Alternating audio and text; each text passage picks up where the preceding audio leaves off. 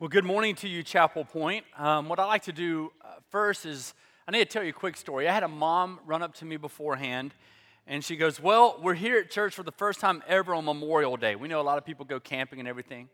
And I said, well, that's great. She's like, well, I need to confess something to you. I said, well, I'm not a priest, but go ahead.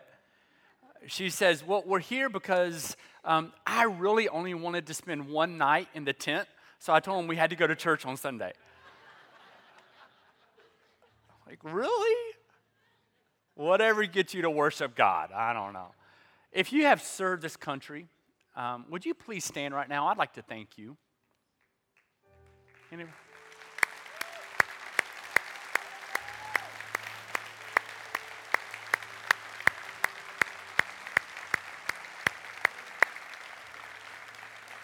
Thank you. Thank you, thank you, thank you. God, I pray for these individuals who have served this country. I know many of them well. And I know that they really serve this country because they want the freedom of worshiping you. And so, Lord, may we do all we can to protect that freedom of worshiping you. I feel like so often, God, today we're fighting for a different type of freedom. But there is nothing greater than knowing that we can declare the greatness of Jesus Christ. And so we give you thanks. Amen. Amen. Well, it's good to be with you this morning. I tell you what, I missed you last week. I was able to speak at a conference up in Connecticut, and I missed being here in this place and worshiping with each one of you. We're in a series right now called Conquer, in case you're visiting with us. And the reason we're in this series called Conquer is we're looking at the messages to the 7 churches in Revelation. You can go ahead and open up there this morning. Revelation chapter 2 and 3 is where we find those 7 messages to those churches. It's important for us to be able to walk through this series, and we call it Conquer because every single time after every message, he says, to the one who conquers, to the one who conquers, to the one who overcomes. And then he gives us a promise to those individuals. And we're reminded as we look at these messages that we can conquer persecution in the name of Jesus Christ. He is going to do that one day completely for everyone. We can conquer, if you go back a couple of weeks ago to Ephesus, we can conquer indifference. Today we're talking about idols because we're looking at Pergamum. And this is a place that is very, very unique, very, very different. In fact, it was 133 years before the birth of Jesus Christ that you have the leader of Pergamum surrendering to Rome in order to prevent a civil war. So there he is, 133 years before Jesus Christ. He's surrendering to the Roman Empire in order to prevent a civil war. And it was a pretty prestigious place. They loved their knowledge. They loved their education. They had the second largest library at that time in the world. And so they had a lot of knowledge that they would gather for themselves. And it's a really interesting place also because it was a legal center. It was a legal center, and it was the capital city of the Roman province of Asia. And actually, that was until the close of the 1st century. So for roughly about 250 years there.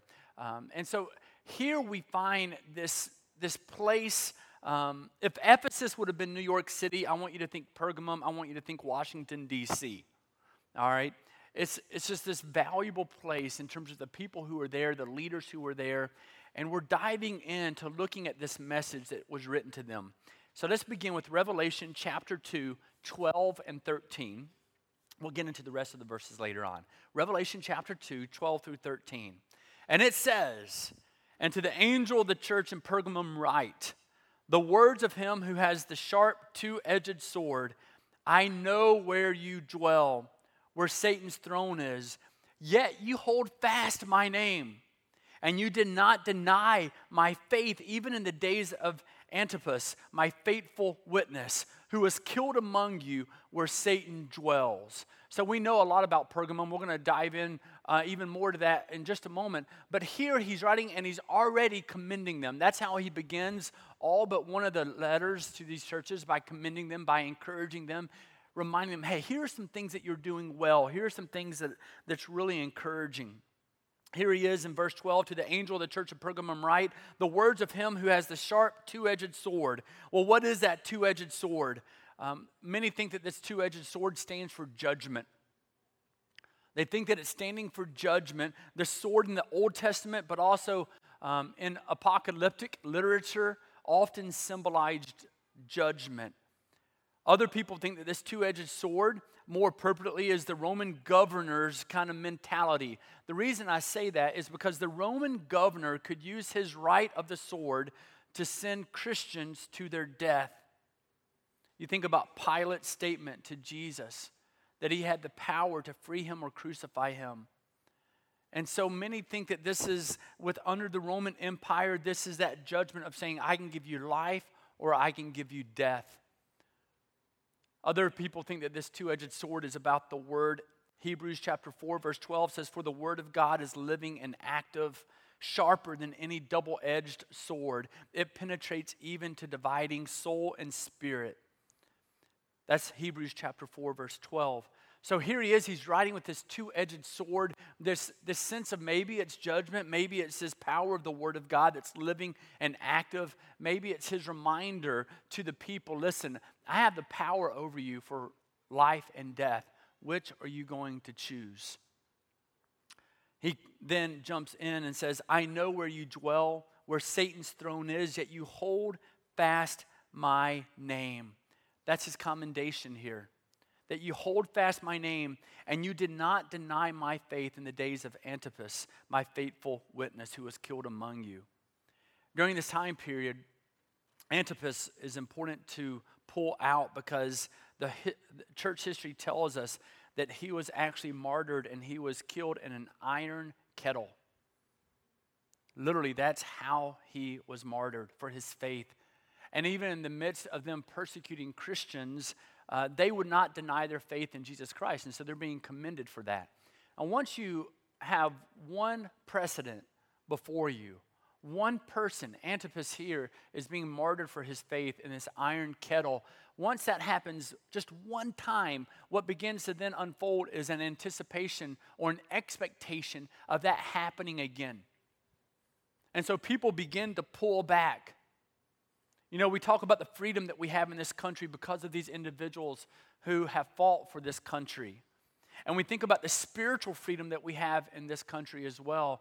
But friends, it will only take one or two people for things to change course. It'll only take one or two people to be crucified and killed in this country for their faith, even though we know there's nearly 100,000 people every year that are killed for their faith in Jesus Christ in this world. And all of a sudden, you've set a new precedence for what can happen, for what can take place. The word martyr is translated in the Greek word meaning to witness. And so when he says a witness for Christ, it often means that even though you are a witness for Christ, it means that you will end up being a martyr for Christ. That's what was taking place during this time period. That's what was happening. It reminds me of Luke chapter 12. He says, I tell you, my friends, do not be afraid of those who kill the body, and after that can do no more. But I will show you whom you should fear. Fear him who, after the killing of the body, has power to throw you into hell. Yes, I tell you, fear him. So here's Pergamum. It's a city that had surrendered to the Roman Empire. At this point, roughly, you're going to say nearly 200 years prior. And so here they are, maybe 220 or so. They've surrendered to the Roman Empire, and now there's this legal epicenter. It's where they gain all this knowledge, this huge library. He's talking about how they didn't deny their faith, but here's this Christian martyr, and there's just something not right. There's something that's just off center when you start speaking about Pergamum. And he's going to address that. He says this, I know where you dwell, where Satan's throne is, yet you hold fast my name, and you did not deny my faith, even in the days of Antipas, my faithful witness, who was killed among you, And then it says the following, who was killed among you where Satan dwells. Who was killed among you where, now that, when I'm reading through this is one of those parts of the passage that just jumps out at me. Where Satan dwells, like, hey, good job, you've been doing this, even though this is where Satan dwells. It makes you wake up. It makes you go, wait a second. I thought that we were doing a good job. We've endured. We've held fast to the name of Christ. And now he's letting us know that this is where Satan dwells. You see, Pergamum was this uncontested center of pagan worship. It was the center of pagan worship in all of Asia Minor. And there were temples to gods everywhere. I mean, literally, so you drive through Jenison and Hudsonville, you drive through this entire region, Byron Center, it doesn't matter, Zeeland, and you just see church after church. For the most part, though, the majority of the churches believe the same thing, don't we? I mean, for the most part, you look at the center, 4 or 5 crucial things about who God is and about the Trinity and about the virgin birth and about salvation through faith alone. The majority of them are going to go yes, yes, and yes. Now, there are some other differences, but here, when you're going through Pergamum, you have temple after temple, kind of like here, you have church after church, right? And the difference is they believe different things. They're worshiping different gods. They're worshiping different gods, and you're just driving by, or you're walking by, and you're looking at all of this, and you're going, wait a second, Satan dwells there because there's temples to so many different gods. You see, that's Satan's goal. Satan's goal is really just to blind you from the truth. Satan's goal is to distract you enough so that you don't even recognize that you're not serving Jesus.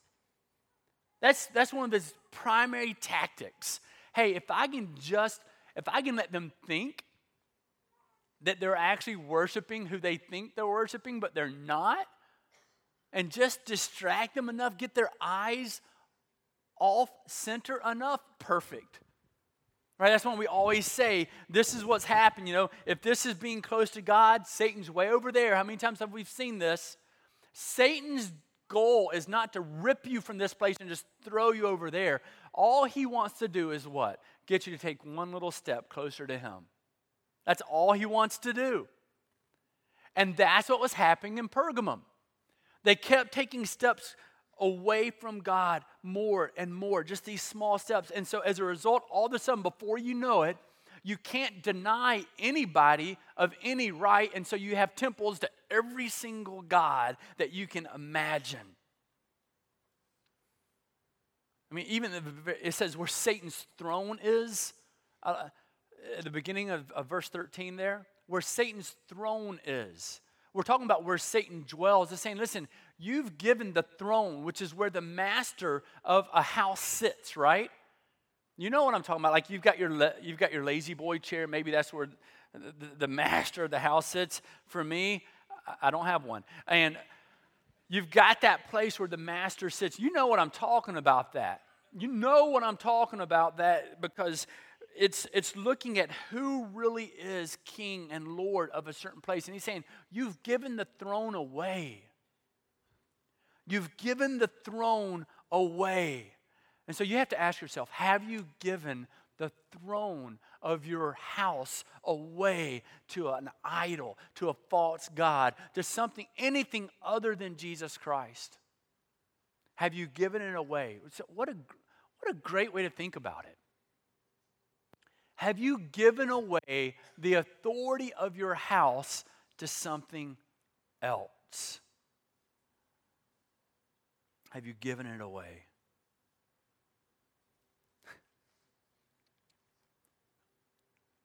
If Satan is dwelling there, I think one of the most disturbing thoughts that I've had in preparing this message is that Satan probably felt at home there.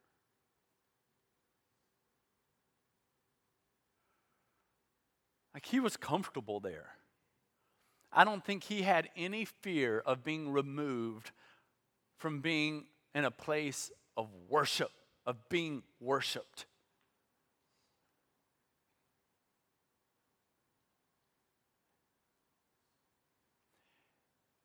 Is Satan comfortable where he sits in your life because he feels no threat of being removed? Right?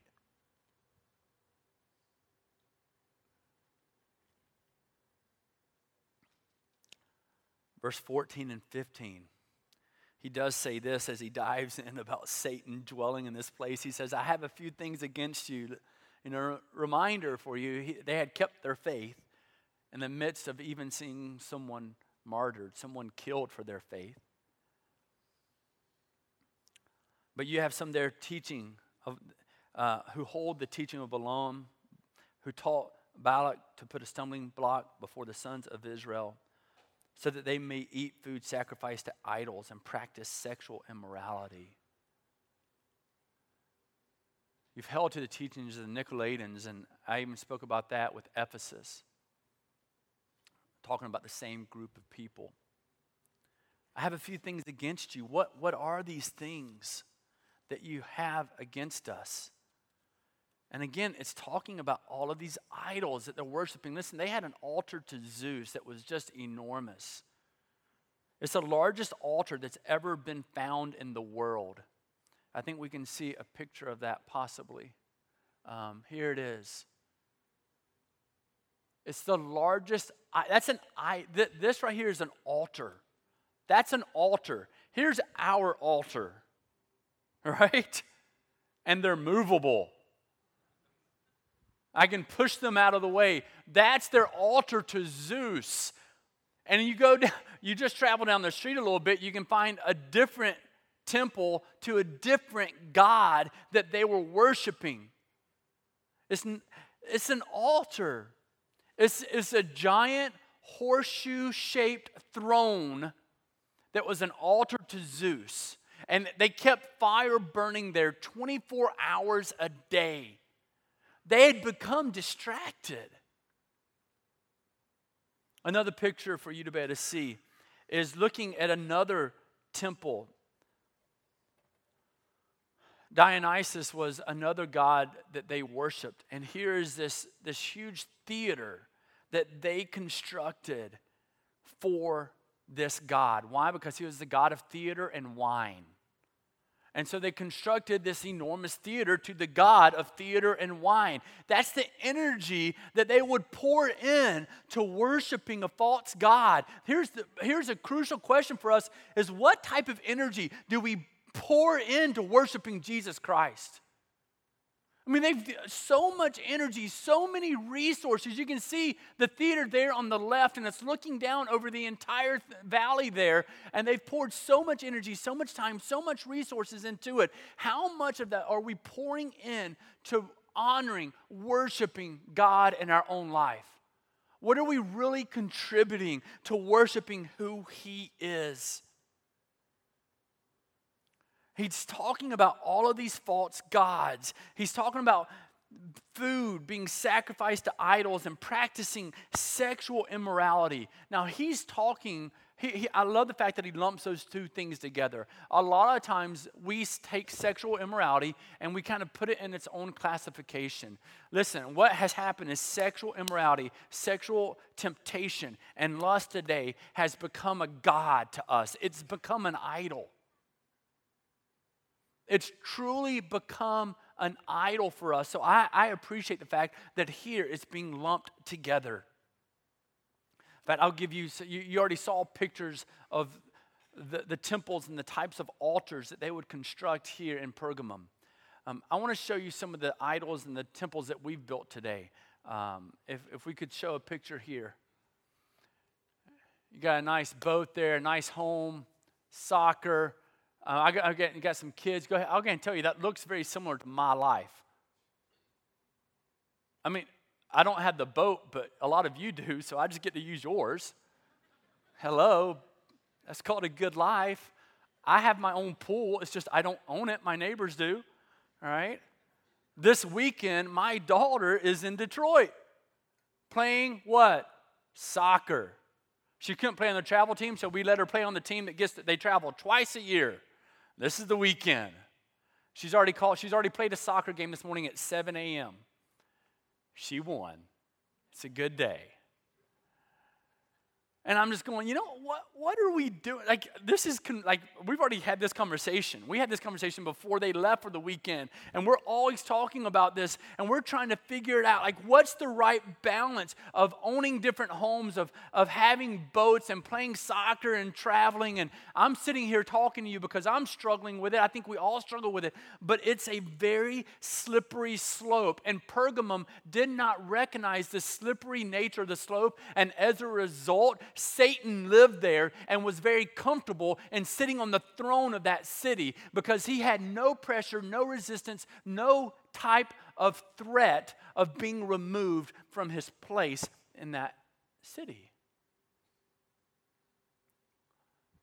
And I think the most dangerous part is when you get to a place that you no longer have a concern about having anything in your life that becomes an idol. When we no longer have the conversation, you're in a bad place to me. We need to always monitor it. We talk about the healthy tension a lot in leadership here. And we talk about the guitar string, right? If a guitar string's too loose, it doesn't do anything. It doesn't play. If it's too tight, what happens? It snaps. You need to have the healthy tension of having the conversations about what the idols are in our life. You need to have the healthy conversation. Does this mean too much to us? And we all have different idols. For some of us, it is the sexual immorality. For some of us, it's the boat. Like, that's all we check out for 3 months. That's why I'm begging people this summer. I know it's Memorial Day weekend. Great, wonderful. I love the fact that I just had a family come in and say, listen, we were out of town for a couple of weeks, but we got to watch you online. It was great. Thanks so much that the church has that kind of influence. That's fine. Just don't check out from God for 3 months. And then say that you don't have an idol?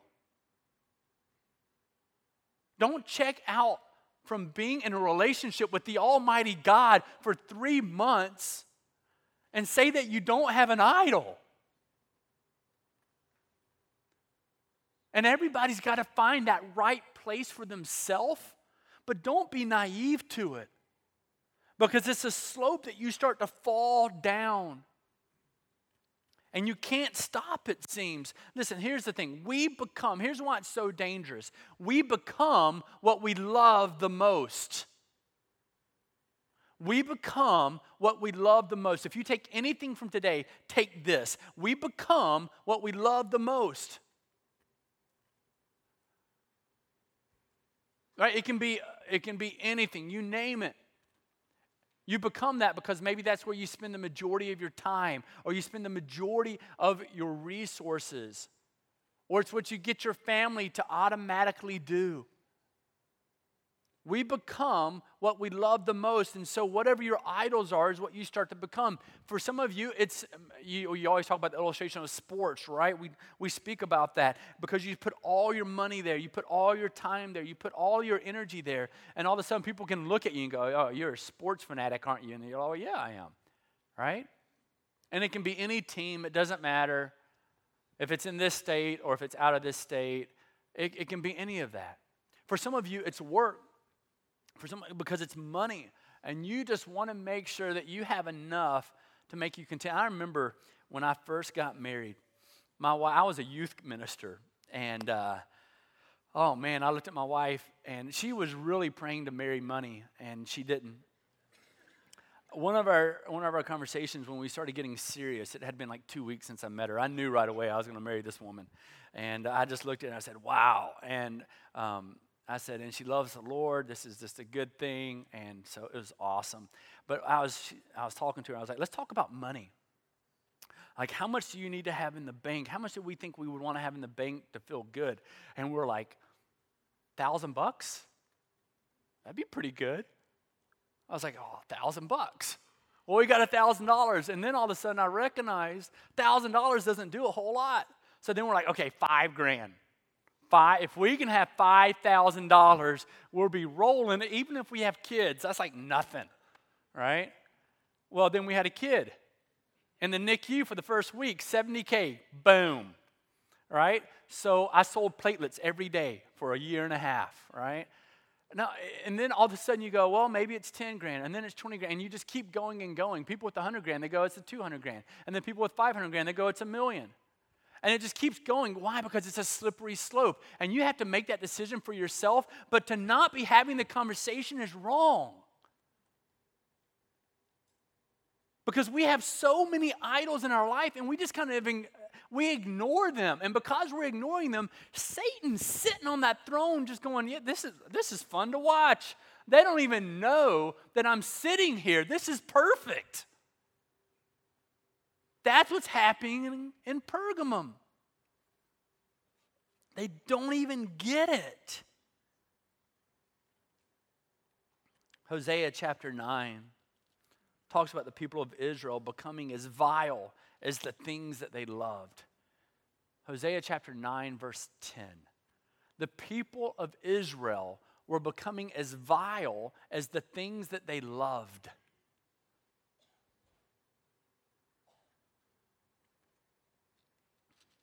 Listen, the heart of God is to release you.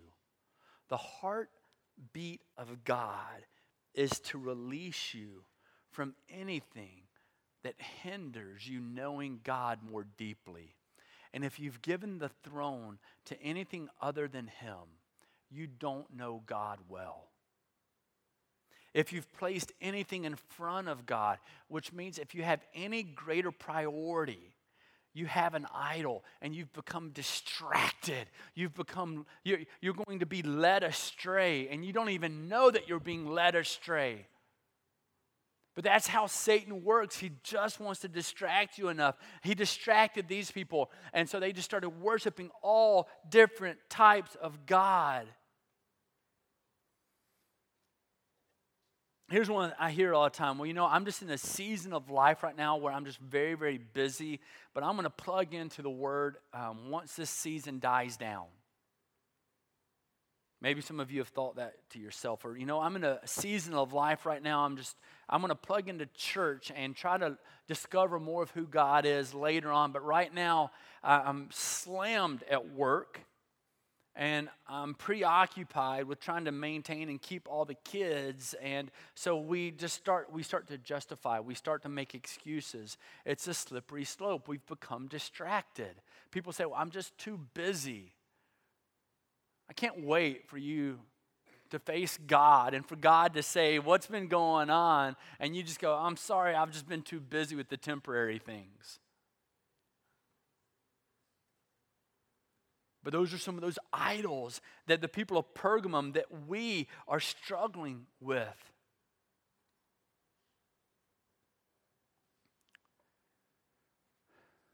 I learned a long time ago, it was probably my first church, before I even met my wife, that the credibility of the gospel and who Jesus Christ is dependent upon how you live your life as a proclaimed disciple. And it's really tough to teach people and to preach and to live a life of worshiping Jesus Christ when you're not at least asking the questions for yourself if you've surrendered the throne of your house to a false god.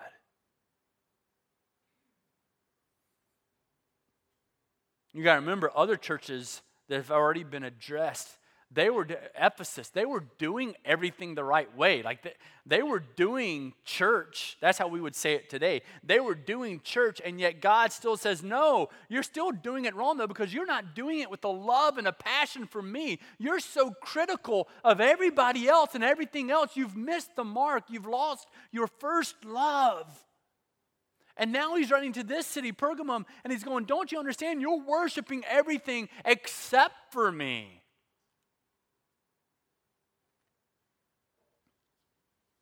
Every single person is transformed into an image of their God. Right? You start wearing their clothes and everything else. If you're not too careful, it doesn't mean, listen, I'm not saying if you wear a Michigan t-shirt or a Michigan State t-shirt that's wrong. I'm not saying that. But all of a sudden, if that's all you're being decked out in, you've got to at least ask the question, is this an idol for me? Do I have as much joy in my life without them as I do with them? You at least have to ask the question. When all of your energy and all of your time is spent fixing and dressing up your home, and so you ignore your kids, maybe it's an idol. Now, that's not my problem. The last couple of days, I decided I needed to power wash because I could see just the clumps of dirt falling off the side. I had no idea how dirty my house was. And so then I start doing the driveway. Power washing is very dangerous because once you do one little area, everything else looks so bad, right? So I had Bennett out there power washing, and my 5-year-old. Yesterday, my 3 girls are out of town. I've got the boys here with me. Carson was with another friend swimming at a club, and there's Bennett. I walk into the garage, and he's just sitting in the middle of the garage by himself with no toys or anything. And he just goes, "Dad, will you play with me sometime today?" Father failure. I put the power washer down, and we went for a nice bike ride. We had some candy. Don't tell Mom. A lot of candy. It was a 1-pound bag of Twizzlers. We ate the whole thing. It's no big deal. Because we can get distracted. It's not wrong to power wash your house, but what it is wrong is if all of a sudden I'm being so consumed with taking care of a house that I'm not doing my God-given right and responsibility of taking care of my son. You see, we get distracted. So this isn't about, he said it's bad to power wash or take care of my house. No, but when that's priority over worshiping Jesus, anything that has priority over worshiping Jesus is sinful. Like we're ignoring it. I'm just wanting us today to not ignore it anymore. All these false gods that we spend so much time worshiping, and we don't even know we're doing it, and Satan's on the throne just going, look at them. Those yahoos, they have no clue. They have no idea what they've done. This is perfect. They're just chasing their tails, yelling at God for not doing things the way they want things done when they're not even really worshiping God. This is perfect.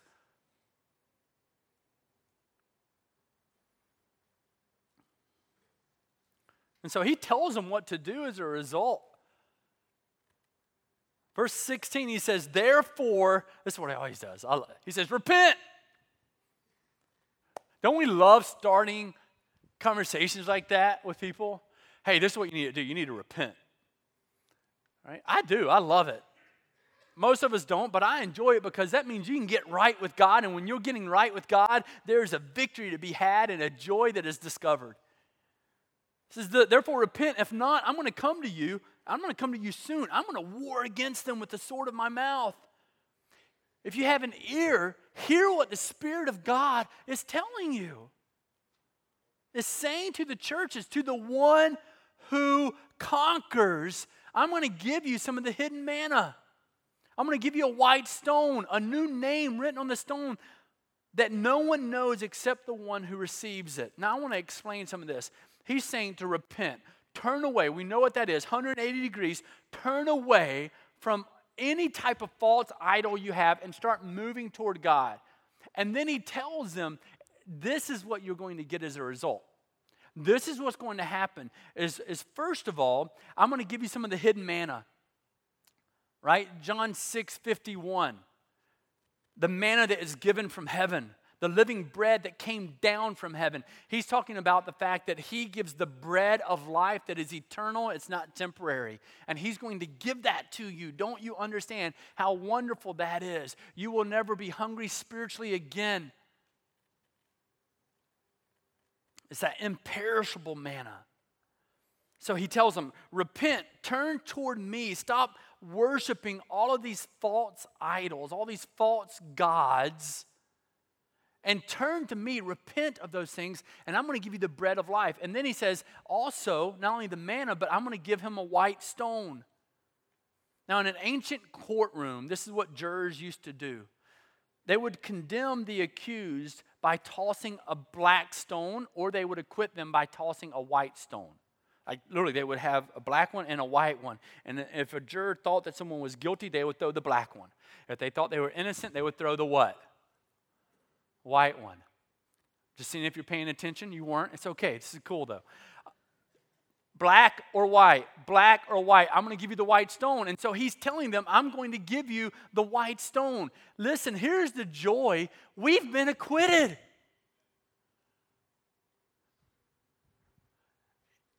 He's thrown the white stone. You know that's good. Now, here's the only reason that people don't celebrate more when they recognize that Jesus Christ he's been the white stone for us, is because maybe you don't think you have anything to be delivered from. You don't think anything needs to pay the debt for your sinfulness, for your wrong in life, for the things that you have done that are not fair, that are not just, that are not godly, that are not holy. You really don't think you need the help. Because of all the idols in our society today, I am convinced the reason that knowing that Jesus Christ was the white stone, acquitting us, we have been acquitted. The only reason I can really try to process for why we're not worshiping and praising God more is because we really don't think that we need Him.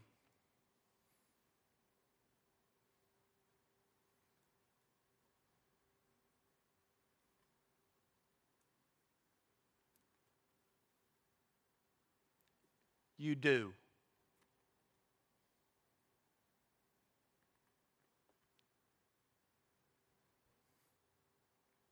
You see, the people of Pergamum, they were becoming like the things that they loved. And they stopped recognizing that they needed repentance. They needed salvation. They needed Jesus Christ.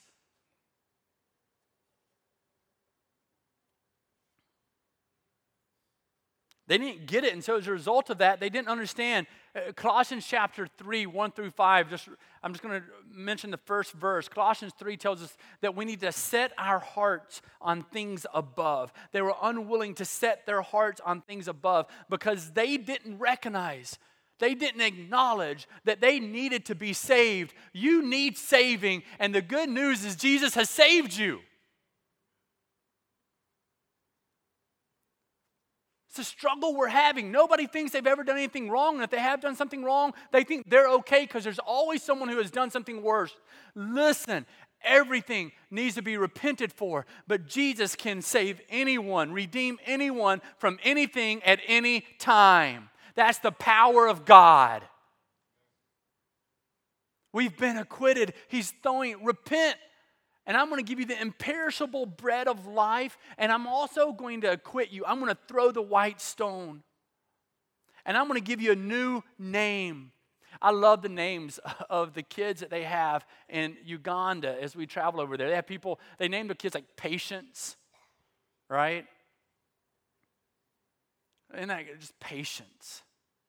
You just go, oh, really? You just named your kid Patience? And you just start thinking about it. And they have a ton of Emmanuels. And they name their kids after these traits that they desire their kids to have, really. And here's what he's coming, he's saying, with a new name written on the stone, he's going to give you a new name. He's going to give you a new name. Listen, how people think of you, your name's important. God named several of the patriarchs. That's why you look at Abram to Abraham, right? You get Jacob to Israel.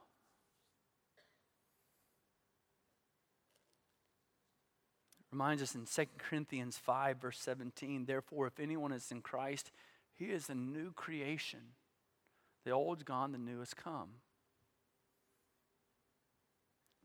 What we need to ask ourselves, are we willing to acknowledge that in our own life, maybe we have some slippery slopes here and there that we need to say, wait a second, am I giving too much attention too much authority to this? Has it become an idol? Has it become a false god? Anything that you are giving more attention than Jesus Christ is wrong. Anything that you are giving a greater value than Jesus Christ for throwing that white stone is sinful.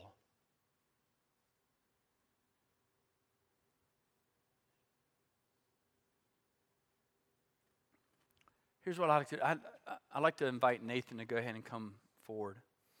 And we're going to have this morning an opportunity to share in communion. And he's going to play and sing a song for you as you take communion this morning. And I know it's two things at once, but you're multitaskers.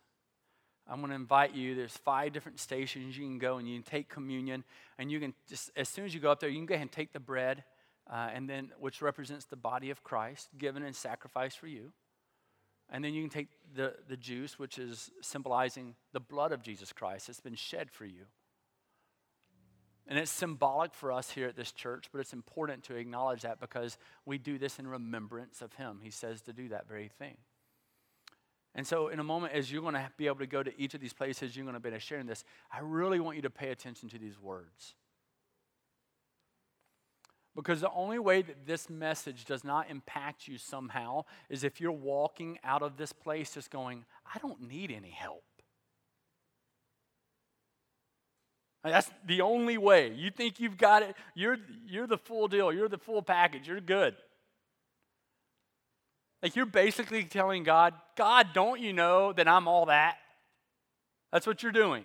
That's the only way that this message to Pergamum doesn't hit you a little bit and go, man, I have constructed and built so many idols and places of worship in my life that aren't to Jesus. And we have.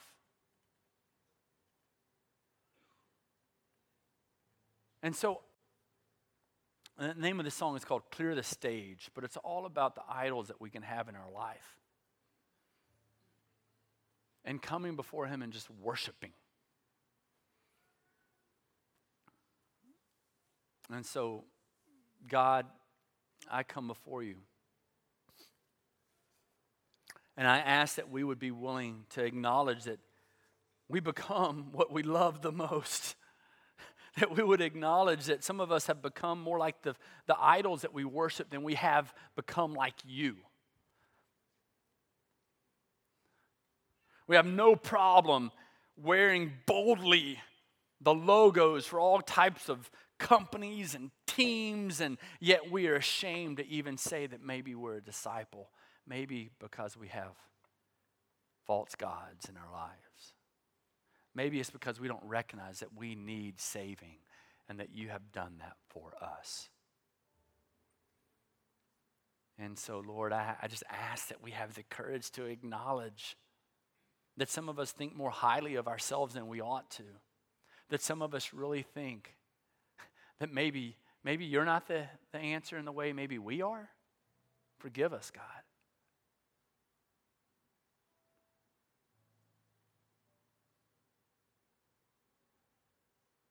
May we acknowledge the idols in our lives, surrender them to you.